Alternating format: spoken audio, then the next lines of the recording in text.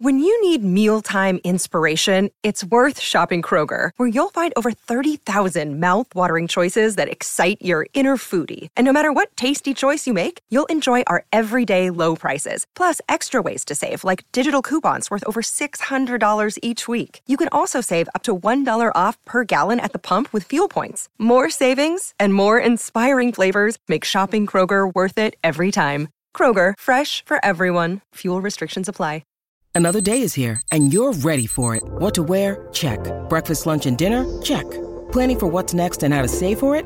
That's where Bank of America can help. For your financial to-dos, Bank of America has experts ready to help get you closer to your goals. Get started at one of our local financial centers or 24/7 in our mobile banking app. Find a location near you at bankofamerica.com/talktous. What would you like the power to do? Mobile banking requires downloading the app and is only available for select devices. Message and data rates may apply. Bank of America N.A., member FDIC. This is the CHGO Cubs podcast presented by DraftKings Sportsbook, America's top-rated sportsbook. Download the app and use promo code CHGO when you sign up. Hello, everyone. My name is Corey. I am joined, as always, by Brendan, and we are coming to you on Friday, December 23rd, finishing off the week before the big holiday this weekend. Brendan, the Cubs have a shortstop. They've made some other signings that we will talk about. Not quite as exciting, but we will still talk about them. And hopefully more work to be done if you listen to Jed Hoyer on the radio. But how are you, Brendan? Corey, I've been consuming Dansby content for the past 72 hours. It's an addiction at this point. Yes, more work needs to be done, but the type of personality he is, the defense he brings, I'm obsessed with this. I didn't realize how much I would have bought into Dansby until it actually happened. You do have a way of doing that. Do I? Yeah, I think so. Okay. Well, I mean, how can you not fall? No, I agree with this you. Guy. Yes. This guy is your prototypical classical captain shortstop leader. I love that. Him and Nico are just the perfect duo. Yeah, absolutely. Definitely looking forward to that. Before we get into all that, I want to talk about Dansby Swanson. We'll talk about I believe it's still a pending agreement. I don't think it's official yet, but it's happening, right? With Tucker Barnhart to fill out the Cubs catching tandem. Well, these days Gomes. you never know. You never know until they We sign can talk about that too. The Cubs also, again, I don't think official yet, but bringing back Drew Smyly. And unless the Cubs turn into the San Francisco Giants overnight, I expect both of those to get done. They make sense for what they were doing. So we'll talk about those and, you continue to kind of look at what's left out there. And Jed Hoyer was on 670 The Score on Thursday morning. So kind of taking his comments and how we finish off this offseason. Before we do that, though, I do want to direct your attention to 3 episodes of the CHGO Cubs podcast from this past week or so, if you have not already listened to them.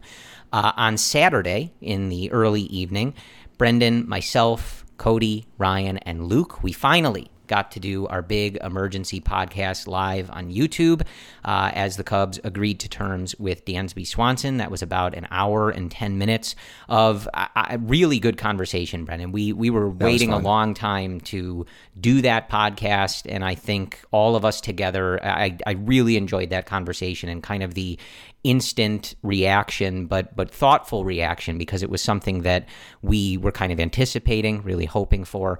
So if you have not heard that, check it out on YouTube or, of course, wherever you get your podcasts.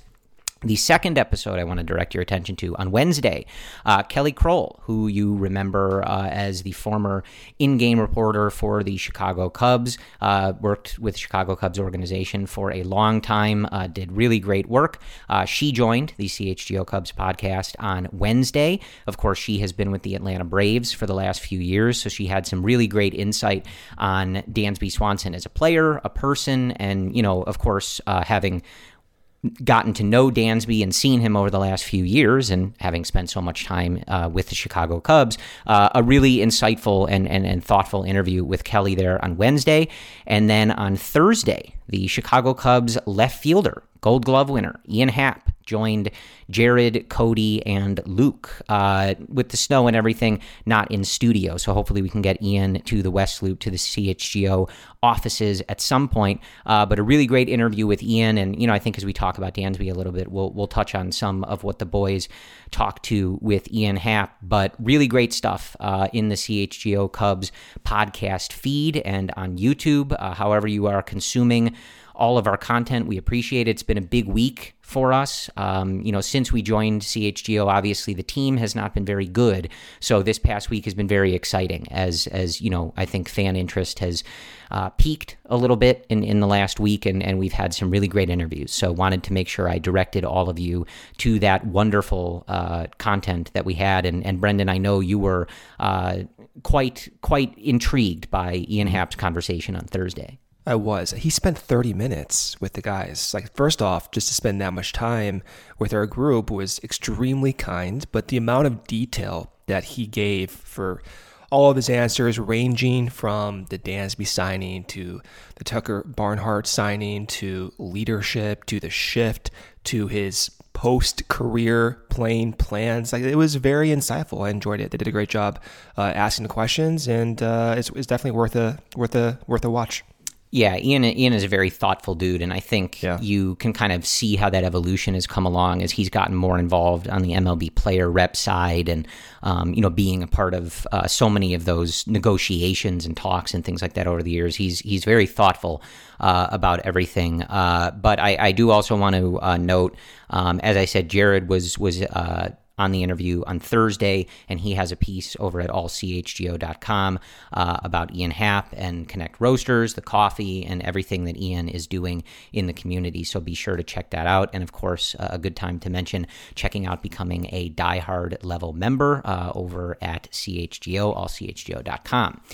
So I want to start with Dansby. I feel like, we have some moves that the Cubs made more recently than that, and obviously all of us, including on Saturday with the emergency pod, have talked about Dansby a lot. But I want to start there because no offense, but I feel like leading off with Tucker Barnhart is, we have to try to get listeners, Brendan. Like, that's our job. So no offense to Tucker. Hope the signing goes well, but we'll touch on that in a little bit. I could talk about Tucker for a few hours, though, if we really needed to. I'm going to be honest with you. I don't think anybody wants that, but okay. I digress. Dansby introduced. He's at Wrigley Field. He does the press conference. I feel like we've been waiting a long time, too, with COVID and the lockout and all of that. We get like a real earnest guys at Wrigley Field putting the jersey on, and there was just a lot to like. I mean, his comments were really great. Speaking of thoughtful guys and well-spoken guys and guys that have a message that they know how to deliver about themselves and what they believe and all of that. I had a lot of thoughts, Brendan. Number 7 is a great number. I was a big Mark DeRosa guy, when you and I were younger, which probably isn't a surprise for whatever reason. Dansby has incredible hair. Him and Mallory seemed absolutely thrilled to be there. The story about his grandfather in WGN, I mean, easily one of the most relatable things to most Cub fans, unless you're very young, right? I really loved everything about his introductory press conference, and I'm very excited to continue to hear from him and eventually, of course, see him play at beautiful historic Wrigley Field. It feels like a different tone with this roster. Like, going from the 2016 core and Joe Maddon's management style, this style seems like, I'm struggling to find the right phrase for this, and I don't want to, make this sound condescending towards past management styles, but this one seems to be a little bit more like no nonsense. And not in a bad way. Like, what Joe Maddon's style was, more nonchalant, relaxing, bringing the animals, all that, which is great for that team and those personalities. With Nico, Dansby, and Ian Happ and David Ross, this is like, business. This is like accountability. It's a different type of tone, and you can see that right away with how Dansby carries himself and how he responds to his questions and his type of leadership style and his willingness to talk about his struggles in the past. That reminds me of what David Ross does so well at the podium, asking questions, always saying, you know what, I need to learn, I need to get better. It's the same type of tone that you hear with Dansby. It's very unique. This is something that I'm not familiar with, given how the past 10 years have gone with this team. Yeah, I also want to note again, we did find out that, of course, John Lester was involved in the pitch because, of course, he was. And, of course, Dansby Swanson found that to be one of the more compelling things in just comparing John leaving Boston, the organization he started with and obviously accomplished so much with, similar to Dansby leaving Atlanta, in that being his hometown and everything. And that really spoke to him, that John, said he was very nervous about that decision and ultimately could not have been happier with the decision because, of course, John couldn't have been happier with the decision, right? I'm not planning. What happened during his time with the Cubs, Corey? The Cubs won the World Series. It's a great question. Just remembering. Okay. Yeah. Yeah. Great question. Yeah. Yeah. So one thing I wanted to get your opinion on. I'm just curious, and we're not going to know the answer, right? But Dansby talked about it, and then Jed actually talked about it. He was asked about it again on Thursday in this interview on The Score. The pitch, right? Dansby talked about winning. You tweeted out a clip that, talked about Dansby and wanting to win and that being the most important, which, naturally you got some sarcastic replies to that with people are like, okay, then why did he leave the Braves? Well, right? why did the Braves owners spend the money? Does he not want to win? That's a fair question. But Jed again reiterating on Thursday that they talked about the plan, free agents that they've talked to, that they plan to talk to, and what the plan is. And there's a couple ways to look at it. And of course, I think the easiest way is that, Dansby got $177 million, and that's probably more convincing than anything Jed could have said, right? Especially if that $177 million is not being offered from anywhere else. The other way to look at it, though, is that Jed gave some sort of satisfactory answer, right? Mm-hmm. You could look back and say Marcus Stroman also said the same thing, and he spent at least a year playing for a team that was trading guys at the deadline, right? So it's hard to say whether that's actually true. What I'm asking you is, do you believe that, or do you think that, hey, the money is there, his now wife is playing soccer in Chicago, and, hopefully they figure out a way to win at some point? Or do you believe that whatever Jed said is a real satisfactory answer in terms of how soon they will be winning again? It's all the above, I think. How can you not ignore the fact of playing in the same city as your wife? How can you not ignore the fact that you're going to have the financial stability that you've never probably dreamed was even possible? So, of course, that's going to play a huge, if not the driving force. But there's other teams, there's 29 other teams, and you are making a ton of money. And, Dansby wanted to play for the Cubs. He wanted to be here. He wanted to be part of this organization. And the reason I think that genuinely is because when he was talking during that press conference, he was talking about all the players, all the young players, name-dropping PCA, name-dropping Brennan Davis. He was talking about how he had conversations with Carter Hawkins about the minor league pitchers sustaining velocity, what they're doing with the pitching infrastructure. That word was even dropped, which we always say all the time. And he did so much reading and studying about the organization. So to me, that signals he is invested. And there's also a side where maybe there's a cynical approach to some fans, which I totally understand when you have 9-digit salaries out there. But the reason that these guys are so good is they have that hyper-competitive nature. They want to win.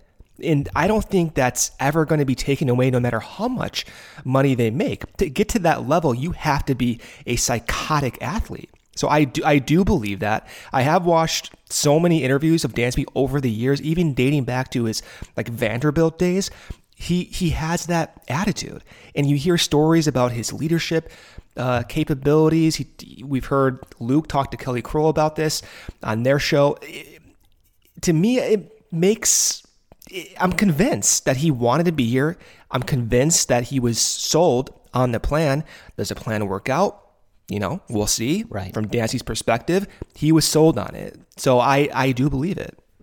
All right. Yeah, I know. I mean, it was just something interesting. And Jed on Thursday also talked about, still wanting to add some power to the lineup. And I think that is where my attention has turned, right? Yeah. And we'll talk more in depth about Tucker Barnhart after the first ad break. But before we get there, if that's what you're going to do, presumably at catcher, unless there's some bigger plan and trades going on, it's going to be Yan Gomes and Tucker Barnhart, as it appears. So, you're not getting offense there.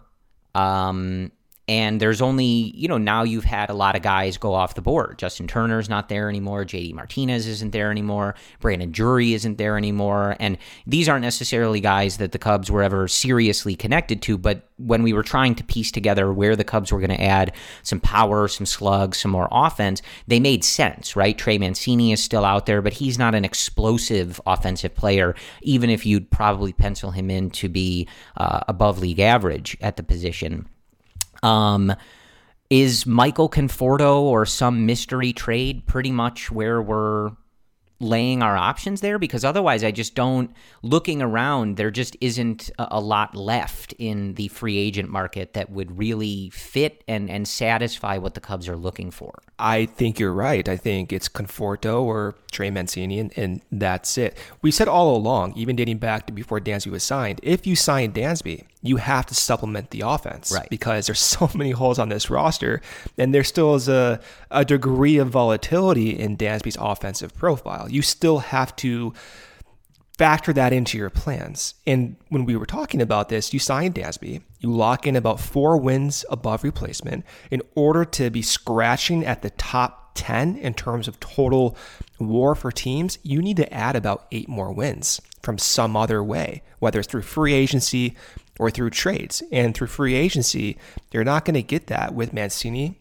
and Conforto. You may get that as a ceiling, and that might be Jed's plan, to play that kind of risky game where you get the optimal projection from both those guys. And if that happens, okay, then you're talking about a playoff spot. But realistically, you have to do that and then some to be confident that you're going to make a playoff spot next year.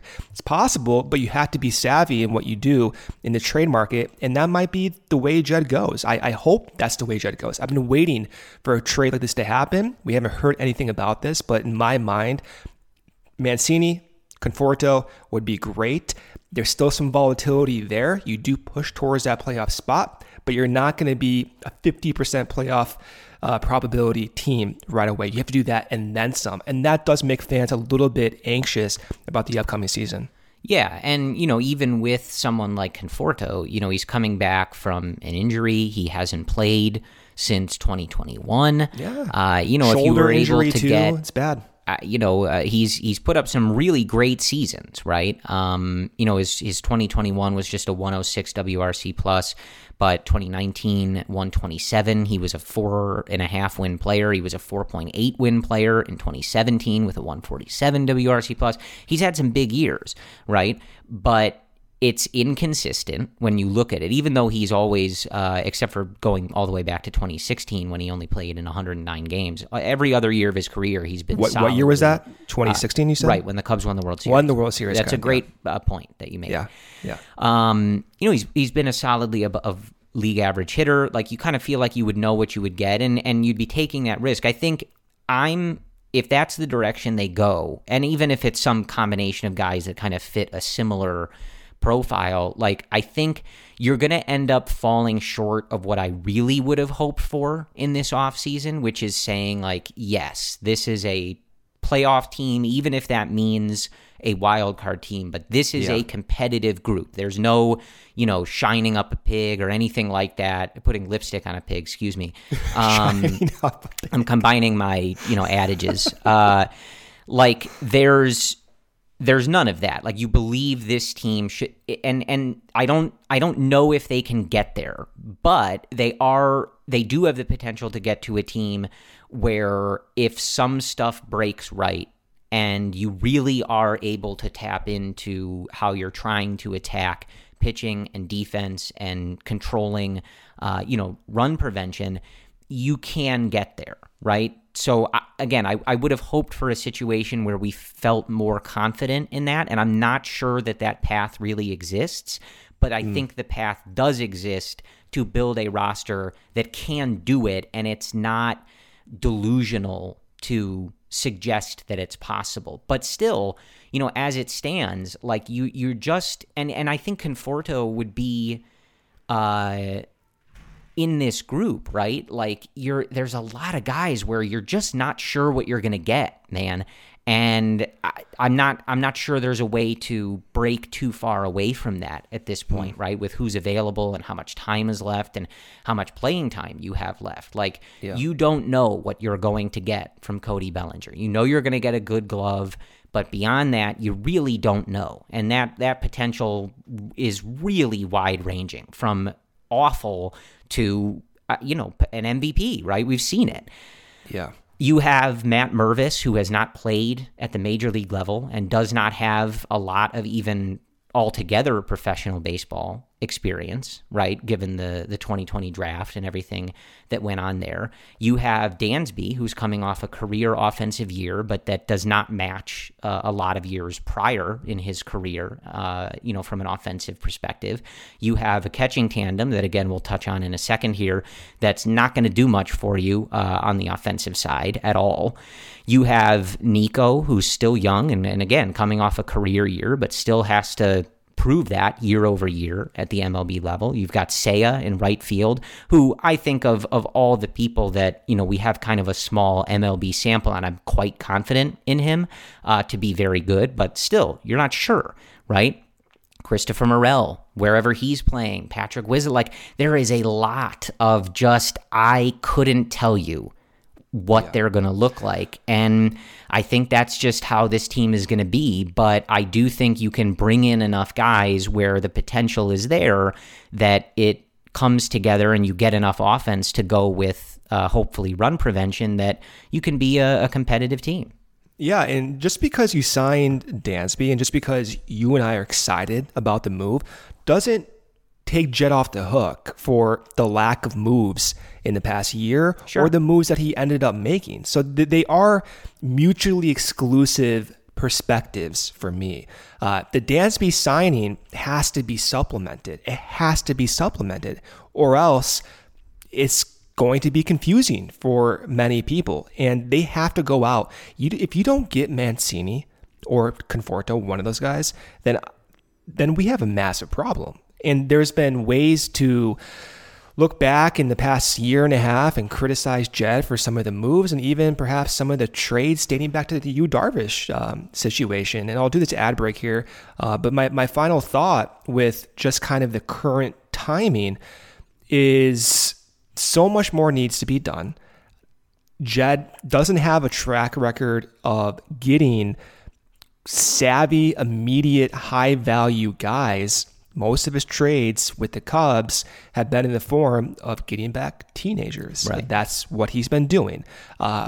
We'll see if that ends up working in the next 3 years.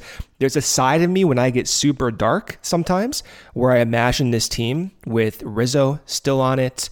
I imagine what this rotation would look like with Yu Darvish still on the squad with that contract. I imagine even what would this roster look like with Chris Bryant's now cheaper deal given the hot market this offseason.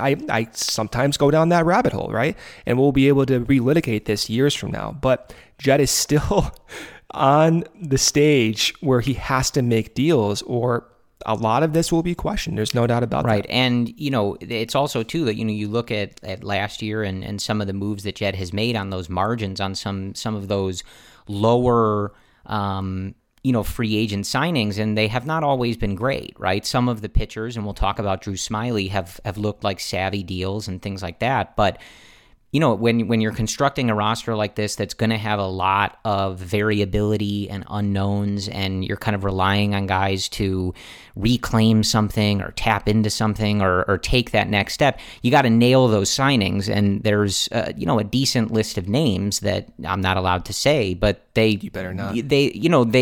They reflect on their ability to identify these guys and bring them in. And if you're going to try to be competitive with a group like that, you have to nail most of those signings. And like last year, they did not, right? Seiya looks like a great signing. Stroman was a great signing. But when we're talking about those lower level, depth piece, margin piece type guys, Jed is going to have to improve that track record on those things. There's no doubt. Okay, first break here from our sponsor, Shady Rays. They never understood why sunglasses were so expensive, so they set out to change it. You don't have to break the bank for quality sunglasses this fall because our friends at Shady Rays have you covered. Shady Rays are premium polarized shades featuring world-class optical clarity, substantial durability, and styles cater to everyone and every lifestyle. The best part about Shady Rays, they have the most insane protection program in all of eyewear, lost and broken replacements. If you lose or break your shades on day one, they told us that they will send you a brand new pair, no questions asked. If you drop them in the lake, off a cliff, anything, they will replace them. Even with that strong of a protection program, they still manage to make high quality shades that I can tell you, they seem just as good as any expensive pair that I have ever worn. Customers seem to agree with over 200,000 five-star reviews. Shady Rays also provides 10 meals to fight hunger in America with every order placed and have donated over 20 million meals to date. They stand behind their product and told our team that if anyone has a problem, they throw profit out the window and they do what it takes to get it right. Free returns and exchanges. You either love the shades or Shady Rays will pay to ship them back. That's it. Exclusively for our listeners, Shady Rays is running their deepest deal of the season. Use code CHGO for 50% off 2 or more pairs at shadyrays.com. Buy one, get one free. You can get 2 pairs for as low as $54. Redeem only at shadyrays.com, where you can find all their newest and best shades. Second break here from our sponsor, Game Time. Game Time is the hottest new ticketing site that makes it easier than ever to score the best deals on tickets to sports, concerts, and shows. If you've ever dreamed of sitting in a seat you never thought you could, the 50-yard line, courtside, behind home plate, floor seats at a concert, it's now possible with the Game Time app. The biggest last-minute price drops can be found on the seats you thought you could never buy. You won't find a better deal this season on Bulls games, Bears games, Blackhawks games, upcoming spring training for the Cubs and White Sox. This app is created by the fans, for the fans. It guarantees the lowest price. And if you love CHGO, then you will love Game Time. The best way to support us is by buying your tickets to those concerts or those games through the link in this description. Join over 15 million people who have downloaded the Game Time app and scored the best seats to all your favorite events. All right, Brendan, let's talk a little bit about the rotation. It sounds like the Cubs are going to be bringing back Drew Smyly, a 2-year, $19 million contract that includes a $10 million mutual option and a $2.5 million buyout for 2025. It sounds like $8 million in 2023 and $8.5 million in 2024. So we can never be sure that the Cubs are done with their rotation, but it feels like bringing back Smyly, adding Jameson Taillon, maybe is where we see this group go. So I want to get your thoughts on Drew Smyly, of course, but then also where the rotation sits now. Let's say if this is the last edition that we see, and the depth that they have, and just how we're feeling about this starting pitching group, or the overall pitching group as a whole, as it stands right now. It has a lot of depth. The Smyly deal is a depth signing, maybe higher upside than it looks on paper. The projections hate Drew Smyly. He's an outlier for many different projections, but also many different pitch classification scoring systems too. But from a broader perspective, the Cubs have a ton of depth guys. Right now, if you go to their depth chart, sort by projected innings, you have Taillon, you have Stroman, Steele, Hendricks, Smyly, Wisniewski, Keegan, Adrian Sampson, Javier Assad, Caleb Killian. Those are 10 guys right there that are going to be given a shot probably within the first few months of the season at some point. So I like that concept. I like the ability to draw from within.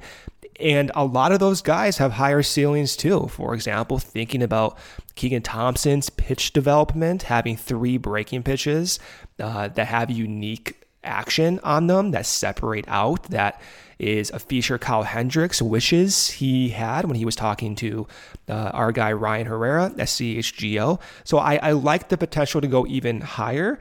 For me, it's always been, let's keep that potential, but let's have stability with some more top shelf guys. And it does not appear they're going to be doing that. So I don't like that. I don't like that strategy, but I do like the other guys on the team. I just wish we had, let's say, call it like a Justin Verlander-esque type pitcher, but who's not 40 years old and making $40 million. Yeah. For me, it would be someone like, I'm not going to say his name, you're going to kill me, but let's say are you thinking of Kevin Gossman, Brendan? I've never heard you say that before. But if we had someone like him, it would really shore up the top end of the rotation. I think that's fair. I think ultimately, if you go into the year, and we're not really sure, I think Jed Hoyer said that Kyle Hendricks is going to start throwing or is throwing, and, he's ramping up, to get his offseason kind of into full And he's going to gear. be throwing like 100 miles per hour next year. Yeah, right. He's working with one of those programs trying to add velocity, so it's going to be Kyle Hendricks, but pumping 95, right? At least. Yeah, we'll see about that. So I'm not sure if you can really slot him in for opening day or what exactly that timeline is going to look like, working back from the injury and all of that. And I don't think, obviously they're not going to rush him. So not sure exactly. But if you're looking at something generally like Marcus Stroman, Jamison Tyone, Justin Steele, Drew Smyly, Kyle Hendricks, and, Wisniewski, Thompson, something in that vein, maybe quality start king Adrian Sampson as your kind of 5-6 until Hendricks is ready or proves that he's able to, be consistent, unlike last year, and healthy. I think it's a solid group. I agree with you. When we went into this offseason, I think one of the priorities was, can we get a top of the rotation guy? So with someone where you slot him in at number 1, and if Marcus Stroman is your 2, you're feeling fantastic about the rotation. So they didn't do that, and I think you're still going to be looking for that, right? Stroman has the potential to opt out. Some of these guys can take that next step, but you're probably going to continue being on a quest for that true ace number 1 until you find it. But I think the group that they have, and you combine that with the team that had the 3rd best ERA in baseball from their rotation in the second half of the season last year, I think they have a group where, however the 1 through 5 shakes out on opening day and as the season progresses, they're going to give you a chance to win. It's a solid group, and they should be able to get a little bit of a bump and play into having a better run prevention defense behind them. So I feel solid about this group. I definitely am with you. I would feel incredible about this group and like so much more confident in this team, right? If they had that number 1 guy. And not to belabor someone who was available in this offseason, but like you slot Carlos Rodon in there, man. Well, that's what I'm saying. Like this group, you're really thinking things about this group. You're totally all in on pitching and defense and run prevention still. You're still going to have to figure out how to score runs. But you feel like, okay, they could win that way. Like this is a really good group. But I think it's a solid group as is. And we'll see how it all shakes out. Of course, there's a potential that guys like Justin Steele continue to elevate and take those next steps. Guys like Hayden Wisniewski get more opportunities. Whether I think Jed has talked about, and I wouldn't be surprised, with a lot of these guys, that they continue to go that route of easing them in through the long relief efforts, and then finding that appropriate time to say, okay, you're in the rotation now. We're going to kind of cut you loose there. So when all that happens, does someone like Caleb Killian, like you mentioned, get a shot? Does someone like Jordan Wicks get a shot at some point? Ben Brown, who they acquired at the trade deadline? They've got some options, right? So who exactly is in this mix, we'll see. But I think it's a solid group. And Smyly, had a solid season last year. He is what he is. He's an older guy. He's a left-hander. He's not, he's not super exciting in a lot of ways, but, you look at when he came back from injury toward the trade deadline last year, he had 13 starts to finish the year, 63 and 2/3 innings, a 3.25 ERA, a 231 batting average against, and in August, I think he had a sub-1 ERA in, I think it was like 30 innings in August last year. Yeah, exactly 30 innings. He had a 0.90 ERA and a 202 batting average against. Good. He was really good. And so I think, again, like it's not, I don't know that we're going to be campaigning toward the end of the year for any of these guys to win the Cy Young. Like you mentioned, like they're not that Verlander type, and excluding that Verlander's 40-something years old or whatever. Just that they're going to put up a 1.5 ERA and just be insane at how good they are and things like that. But again, it's not the sexiest group, but I think they are going every fifth day. Each guy is going to give this team an opportunity to win, which is, I think okay for where the Cubs are at. It's okay. There's a side of me too that's really curious what the defensive value looks like across the league next year without these shifts. I'm really curious what Dansby and Nico do to that middle of the infield and Bellinger out in center field that boosts the value of these pitchers relative to the rest of the league. That is perhaps the most exciting part of the season for me, is just seeing how that plays out. But if you look at Smyly, there are unique features. Yes, he may not be part of like the group that blows fastballs by you and has wicked breaking stuff, but he has pitches that you just can't teach other guys. It's just innate. It's part of his natural mechanics. And one of the features that he has that Tommy Hotovy really brought out of him last year was throwing, some people call them bullet curveballs. It's kind of like a gyro-esque breaking pitch.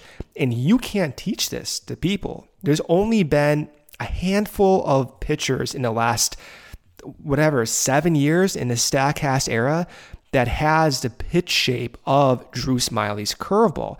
And how Tommy Hotovy brought that out was using that pitch as his dominant pitch. He threw that pitch more than his fastball last year. He threw over 50% curveballs. You never hear pitchers, let alone starting pitchers, do that with effectiveness. And the reason this pitch was thrown over 50% was because in the StatCast era, no other pitcher has thrown this pitch with as few of inches on his vertical break and with as few inches on his horizontal break as Drew Smyly. It's basically coming up at a very high release point and looking like a breaking pitch, but not moving that much. It's like a kind of like a bullet gyro pitch. And that's why he was so effective when he commanded that pitch towards the edges last year. And then he uses his cutter, he uses a sinker, he uses that sinker up and in to left-handed batters effectively, as we know the Cubs like to do with their sinker pitchers. It makes sense. And there's a reason why Drew Smyly came back to the Cubs. There's a comfort level there. I'm curious if he had better offers elsewhere, but he opted to come back to the Cubs because he's having success there. And he's talked about this. He's talked about his comfort with the pitching infrastructure and the ability to get the most out of him. So I do like the signing. I wish they had more. I think Drew Smyly is fascinating. If you like defense, if you like unique pitchers, if you like unorthodox approaches to pitching, then this is your guy. Or if you're, weird like me and you have an affinity for older left-handed pitchers for some reason, that's kind of up your alley. The other thing too, not to forget, and we saw David Ross kind of set the table for this a lot last year in trial and error with a lot of guys. But again, while it would be nice to have that top of the rotation guy and feel better about that kind of structure of the rotation, this group as a whole, even dipping into the bullpen a little bit, they give David Ross and Tommy Hotovy the ability to structure how they want to get outs, right? And we talked about that a lot with some of the pitchers that they used last year. We saw Keegan go from, both roles. We saw Adbert Alzolay come back and come out of the bullpen. We saw David Ross constantly trying to get multiple innings out of guys like Brandon Hughes and some of those relievers. Mark Leiter Jr., who was quite good as a reliever instead of starting. And I think that what this group does have, even if it lacks that like crazy firepower at the top or anything like that, they have a lot of guys that can get multiple outs, right? So when you're looking at the back end of this rotation, you're talking about Drew Smyly or what version of Kyle Hendricks are we going to get? Where does Hayden Wesneski fit into this? What role is Keegan Thompson playing? I'm not sure when we're going to get clear answers to that. Some of that gets cleared up in spring training. Some of that is trial and error as the season goes along and is based on health. But I think this team is really well set up to kind of, as we've talked about, where the game of baseball is going, which is not always relying on guys to pitch 7, 8, 9 innings every day and get those complete games and long starts from guys, but it's more about just having as many guys with the ability to take on different assignments, and you approach each game differently. You look at the situation, you look at the lineup that you're playing, you look at how guys are pitching and their numbers, 2-3 times through the order, and you can kind of piece this stuff together. Again, it's a riskier approach, which so is not having a bunch of guys that get a ton of swing and miss, right? And relying on defense and things like that. It's obviously a riskier approach. The easier approach is to have a rotation full of guys that blow the ball by people and pitch 8 innings a game, right? Like that's much easier, but the game isn't really going there. And I think the Cubs are well structured for where the game is in terms of David Ross every day having a good set of guys, Brendan, that he can say, we need to get 27 outs.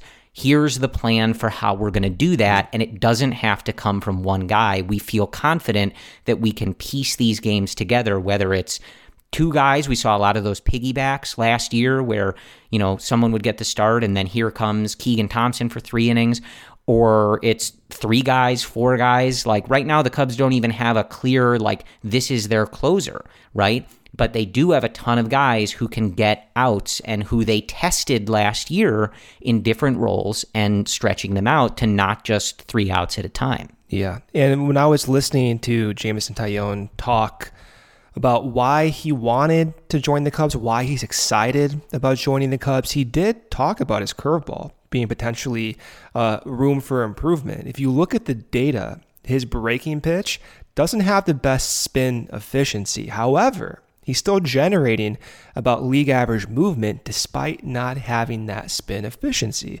So he's talked, and he did talk to the media about that being an intervention target, so to speak. So I'm curious if Jameson Taillon has another gear ahead of him. And I think it's possible. And even if there's not another gear ahead of him, he still has that foundation. He still has that stable command that at least makes him league average. And for that price, that makes sense. So, I think they could have gone out and added one of those guys that just gets tons of whiffs. But then again, there is a side of the sport that is constantly changing and hitters are constantly adapting. Technology is improving at an exponential rate where there is a degree of unpredictability right now in this sport. And with the shift being banned, with coaches and coaching infrastructures changing dramatically, I wonder if the Cubs are going to be, whether coincidentally or intentionally, kind of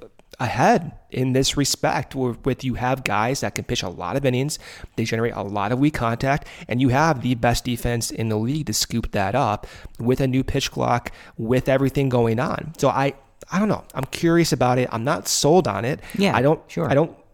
I wish Jed went about things a little bit differently, not just this offseason, but the past few off seasons. But there is a way forward where it does work out, and I won't be surprised if it does. Yeah, I mean, I would not be surprised to kind of see it play out where you're looking at Marcus Stroman and Jameson Taillon to be those guys that are giving you longer, deeper, quality starts on a regular basis. That's who you're leaning on for that. And, you know, then maybe the rest of the time we see Drew Smyly for 5 innings. Keegan Thompson comes out and gets, you know, 6 outs, 9 outs, whatever it is. And then the next day it's Kyle Hendricks for 5 innings. And here comes Adrian Sampson. I mean, that is kind of fun though, you know, right? It's risky. There's a lot of risk in that. I don't know. I'm not curious about it. But again, it's like, fun. That's the thing. It was sort of frustrating at times last year when you would see guys go out there for a second inning and maybe it wouldn't work, or you'd feel like, you know, why are we pushing it with some of these guys? But I think there was a lot of... You always talked about that.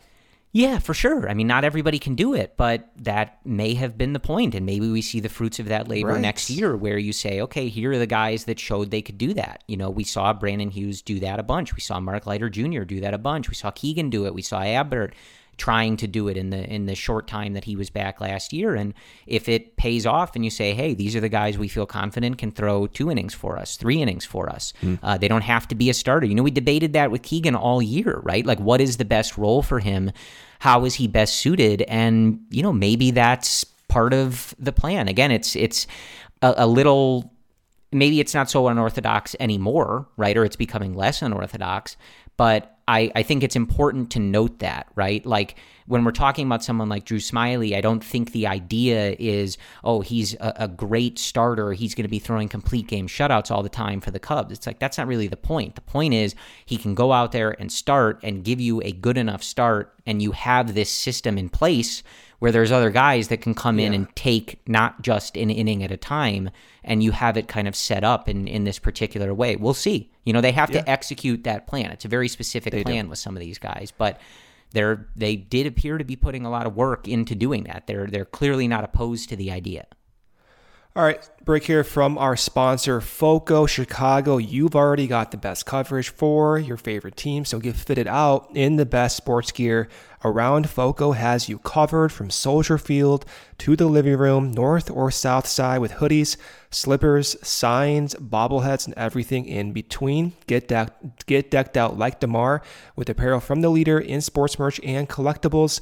FOCO, looking for the perfect gift for the football fan in your life? FOCO has you covered with hoodies to fight that Lake Michigan breeze or blizzards. I guess get 1,000 hoodies right now to cover up for that. You can check out FOCO.com or click the link in the description below. For all non-pre-sale items, use the promo code CHGO for 10% off. Another break here from our sponsor, DraftKings. DraftKings Sportsbook is the official betting partner of the NFL, and it's my go-to when betting on the NFL this holiday season. Right now, new customers can bet just $5 on any NFL team to win their game. They get $150 in free bets if they do. Check this out. Right now, everyone can earn up to a 100% boost with DraftKings stepped-up same-game parlays. Go to the DraftKings Sportsbook app, place a same-game parlay, and combine multiple bets like which team will win, player props, point totals, and more. The more legs you add, the bigger the boost, the bigger your shot to win big. The Bears do play the Bills this weekend, Corey. It's snowing like crazy, it appears, in Chicago. Maybe bet the under on that game. Right now, download the DraftKings Sportsbook app, use code CHGO, place a $5 bet on any NFL team to win their game, and get a $150 in free bets if they do, only at DraftKings Sportsbook with code CHGO. Minimum age and eligibility restrictions do apply. See show notes for details. Okie dokie. Let's talk about Tucker Barnhart, Brendan. Yes, I've been waiting for this. Yeah, the audience has been chomping at the bit. Yes. It is going to be a 2-year deal. 2024 is a player option. The total guarantee is $6.5 million. The potential to be $9.5 million. Again, pending physical, which, if you paid attention to the Carlos Correa situation, apparently is something that matters. I'd never seen it matter before, but here we are. Before we get into Barnhart, Brendan, can you imagine the episode of this show if the Cubs had been rumored erroneously to have signed Aaron Judge? Turns out false. He goes back to the Yankees. And then like 2 weeks later, they have Carlos Correa for a week. He's in Chicago at the hotel with his family, getting dressed for the press conference. And 12 hours later, he's a New York Met. Would you, me, and Cody still be alive? No, we'd be dead. Yeah, we'd be done. We would have I don't even know. I look, sympathy to the max for San Francisco Giants fans. That is brutal. I legitimately, we were all freaking out when we thought the Cubs weren't going to get any of the shortstops before they signed Dansby Swanson. The rope-a-dope, though, of a week. I mean, I would have had a Carlos Correa jersey, Brendan, that wouldn't have been real. I cannot imagine the emotional turmoil I would have gone through if that had happened to the Chicago Cubs. I mean, thank God that they signed Dansby. Everything's fine, like that. That's the one thing about Dansby I will say is he's so durable. Plays every game. The physical. He passed the physical too. But yeah, I mean, I honestly cannot put myself in that position. I do have a friend that's a Giants fan. Mm-hmm. I have not texted him since. I did text him a week ago, like, "Hey, congratulations, you might want to check in on him." You know what? I should. Well-being, yeah. I'm a terrible friend. I think you or I would be and Cody in a prison or a mental institution, one or both. I don't know. Who knows? No, I'd just be dead. Yeah, it would not have gone well. Yeah. And then like, can you imagine like, what do we show up the next day to do a podcast? I mean, Smyly? I would. Like, I would have to quit the podcast. That would getting to Tucker Barnhart. I'll be honest with you, Brendan. You love it. Not super into this. When you make the decision... what else did you want, though? Look, when you make the decision to go for, defense, I guess, so I'm not really convinced on Barnhart's defense. He didn't really rate that well as a framer or, in pop time, things like that. Yeah, so I'm not really sure about that. When you make that decision, you make that decision, right? So at that point, I'm kind of like, okay, whatever. This is what they're doing with the catcher position. They've moved on from Wilson, someone who obviously had the offense and they felt a certain way about as a catcher. So whatever, right? I'm not going to care too much about what they're doing at the catcher position. And they made an offer to Christian Vasquez, who I think was the best version available to them in this vein, right, of being fine at the plate, closer to league average and a good defender. Barnhart just doesn't do it for me. Like, even somehow in a position that I didn't really care about, I find myself disappointed in this. Like, I just don't think Tucker Barnhart is good, to put it kind of like bluntly. I mean, that's fair. He was a sub-replacement level player last year. He, is not a complete black hole at the plate, but he's never in a full year rated as anything above a 90 WRC plus. So at minimum, he's been 10% below league average at the plate. Doesn't rate well as a base runner. And, again, like, he's not one of the better framers in the league. He's not one of the better run game controllers in the league. And at this point, they obviously chose him for a reason. They've put a lot into their pitching infrastructure and defense and all of that. So clearly they must buy into something. But unfortunately, that's going to be something that we're not able to really measure, right? And that's going to be, how does he manage games? How does he call games? How does he handle pitching staffs? And I'm not saying to dismiss that, but it's anecdotal, right? We don't. I'm not a pitcher for the Detroit Tigers or the Cincinnati Reds. Like, I can't tell you that. Now, at the same time, we talked a lot about how the Cubs spoke really highly of Yan Gomes and his ability to do those things. So again, I'm not dismissing it. I do think it's important, but I don't know, man. Like, in an off season where Vasquez was there and he tried and he chose somebody else, that's his prerogative. Murphy was traded. Wilson Contreras was also traded. Like, at best, I'm nonplussed by Tucker Barnhart. Well, so am I. I think I've seen chatter on Twitter about his framing. I've seen people be a little bit upset. That's a strong word, perhaps, but just not convinced he's a good framer. He was in the 40th percentile last season. Detroit's pitching sucked, and framing stats and the way these are calculated, you try to shrink the variance of like umpire calls, but when you have a pitching staff that is just not good, you can only do so much. Like there's a degree of variability even within that number. So 40th percentile does not match up with what he's done in the years past. If you look at 2021 with a better pitching staff, for example, with the Reds, his framing was in the 80th percentile. In 2020, during the shortened season, 78th percentile. In 2019, the 60th percentile. So he's been consistently above league average for the better part of his career, dating back to 2019. And perhaps that's a reason why the Cubs like him. Also, the Cubs perhaps like him because he's been healthy. Like as a backup catcher, he's been doing his job. Like in 2021, 116 games. Last season, 94 games. Season before that, in a longer regular season, 114 games. The season before that, 138 games. So he does get his at-bats. Pitchers do like him. And when I was listening to Ian Happ today talk with our guys in the podcast, he name-dropped Tucker Barnhart in the same context as Yan Gomes, having that experience, having the ability to control a pitching staff and call games. And for the majority of the recent career, framing quite well. So I'm not convinced that he's now suddenly a below league average framer. It does not line up with his better part of his career. Yeah, I mean, look, again, like I'm offering an opinion on the move. I don't really care about it that much, but I do think that this is also one of those areas where it's easy to look back at kind of the rest of this offseason. Well, it's easy to look back and look at the Murphy trade. Like, how the hell did you miss out on that? Sure, of course. But even just some of the other moves, right? Like, this is part of the reason why... and whether they were interested or, again, like if guys choose other places, there's nothing you can do. But, you look at someone like Jose Abreu, right? Like part of the reason that we and other people were kind of banging that drum was where can we find offense that isn't going to be a long-term deal and is easy to fit in at the positions that the Cubs can afford it because we know they're going to do this at the catching position, right? And now when you've signed... let's call it the least sure thing of the shortstops in terms of offense, right?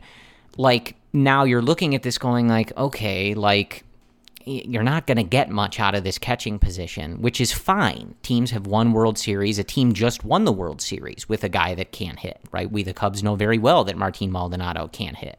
Yan Gomes has been a part of a tandem that won a World Series before, right? Like we know these things. It's fine if that's the strategy you want to go for, but we're still in this position where it's like, okay, like we're still looking for that offense though. Like if this is what you were going to do and you didn't even get maybe your number one target to do it, which seems to have been Christian Vasquez, I don't know. I just don't love it. Well, like, I mean, it's not I as would if just Christian... be so much more comfortable if we had added some more offense around this team. And they still can, right? Like there's still guys that they can do that, but it just is not as, I'm not as comfortable with it until we have those answers. And to be honest, even if they signed Vasquez, I still would have this uncertainty in my mind about the offense. It's not as if Christian Vasquez is no hitting question. away Yeah, teams. no doubt. He's just, I think closer to, okay, maybe you might get a league average bat here. For sure. For me, it's what did Jed not do to get Murphy? Like what happened there? And what has Jed not done in the past year and a half, 2 years in these trades? That is exactly what I'm talking about. Until Jed makes one of those deals, what do we have to fall back on to say he can do this? And that's one of my concerns that I have.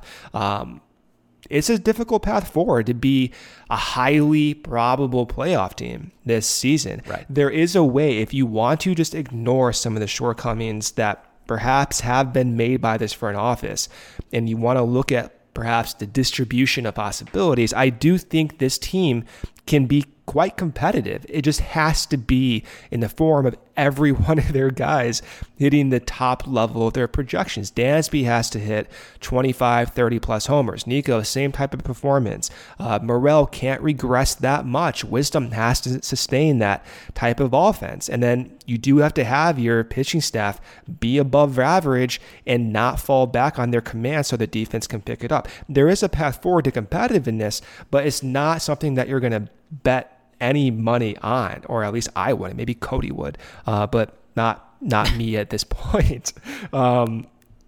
But it is still possible. We'll see how the remaining part of the offseason looks, but the offense at catcher is just not going to happen. You have to go out and get it elsewhere. And I still am convinced of this. You have to go out and make a trade. And that's why the Canario injury and the Brennan injury was so disappointing, because I knew this is going to hurt him, and perhaps that's going to happen. That may be the outcome of those injuries, is we're going to miss out on that trade market this offseason. Right. And, again, like you're already in a position where, again, maybe they look to add some of the names that we've mentioned. I still see them, coming up in Conforto, rumors and things like that, Mancini rumors, and that would help. But as it stands right now, like you and I both, we all love Christopher Morel, but if you're going into the season with like Morel and Wisdom anticipated to get the lion's share at third base, like, that's not solving your offense thing, right? Like, we know what Christopher Morel is capable of, but he, that strikeout rate really spiked. And even if you believe in him at the highest level, still some proving that's necessary to do it, right? And then we're talking about, defense at third base and whether Matt Mervis gets a shot and how he adjusts and all of that. So that's where I think it's just like, it would be a lot easier for me to care less about what they're doing at the catcher situation and just be fine with it if we had like sure, believable, consistent offense at some of these other positions. So yeah, I mean, let's see. If you look at the Fangraphs batting wins above replacement right now, like we talked about this, I think a week ago, 2 weeks ago, I'm losing track of time, but the Cubs had the 6th worst WAR from a batting perspective. You signed Dansby, now you have the 8th worst. So you still got so much more room to go to get to that top level of the competitive teams. There's still time left. I think it has to happen through trades. Let's say you do sign Mancini and Conforto, okay? Their projections right now combined are going to give you around 4 wins right there. If you do that, then you're jumping up from 8th worst. You're jumping up to around like number 17 or so, give or take what these other teams do. It's still not enough. You have to go out and improve the team externally in the form of trades, at least to get that comfort level on paper. But this is what Fangraphs is. There's a different math going on in these front offices. Or I would like to think so.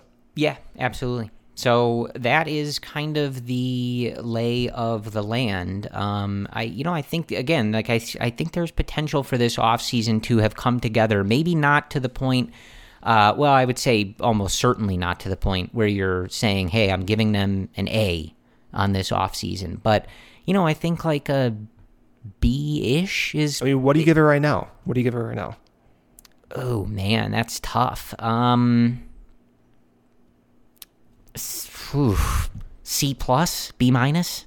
No, not a B minus. I'd give it a solid C. Yeah, C plus, even. B minus. Yeah. As I said, it B minus feels. I mean, C plus. I would say. I'm sorry, but it's pretty obvious you have to sign one of those shortstops. It's not like a creative, Right. Yeah. Yeah. You don't get too much credit for that. Like, congrats. Oh, you signed Jameson Taillon. Congrats. Like, of course you have to do this. Right. So, like, I think can they get it to B minus, maybe B range? Like, maybe. Right.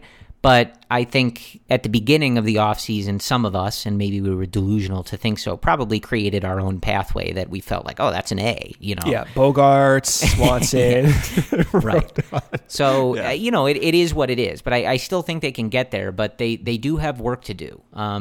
We can't be done here, because as it stands, that's not going to get it done. But it's still, just to take a second here, because we're going back and forth in terms of like the emotions. Like getting Dansby is pretty fun. I will say that. Yeah, no doubt. And sometimes you do have to just enjoy that little moment of those small victories, if you will. And there's still room to go, but at least from my own personal fan perspective, Corey, you like your lefties, like that's fine. For me, I love watching those shortstops play. And for me, seeing Nico and Dansby up the middle, that's going to be really fun. Now, I'm hoping I can still have fun on a competitive team, integrating hitting in different positions so I don't get distracted. But from like my perspective, this is amazing. This is really going to be enjoyable to see.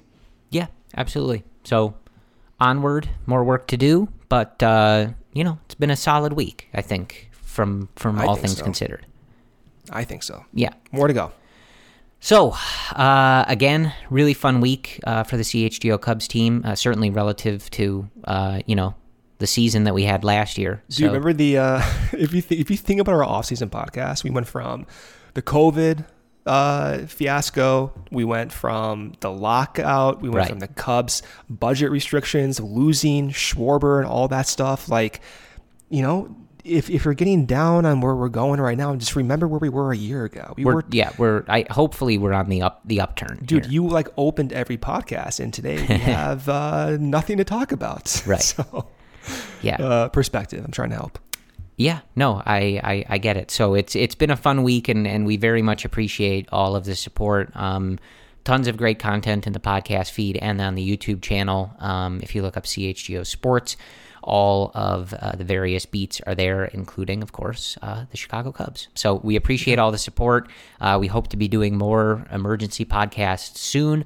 And, getting closer to competitive playoff baseball in the city of Chicago at beautiful historic Wrigley Field. So still a good portion of the offseason here to go. So you could still trade for Ohtani and extend him. You still can. Possible. And Rafael Devers. There you go. Ooh, yeah. There we go. Now we're talking. That would make an A+ offseason. Yeah.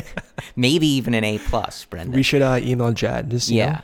Has he thought of that, you think? I don't know, right. man. So a lot of off-season still to go. So work to be done for Jed and Carter Hawkins, and we'll be here to talk about it, hopefully when they do it. So whatever you have going on for this holiday season, whatever you celebrate, however you are finding yourself here as we finish out the year of 2022, hope you are enjoying yourself with family, friends, or just by yourself. Hope you're safe, having a happy holiday season and a happy new year. Brendan and I will talk to you next week. And as always, use that code CHGO when you sign up at DraftKings. We appreciate your support. And as always, go Cubs.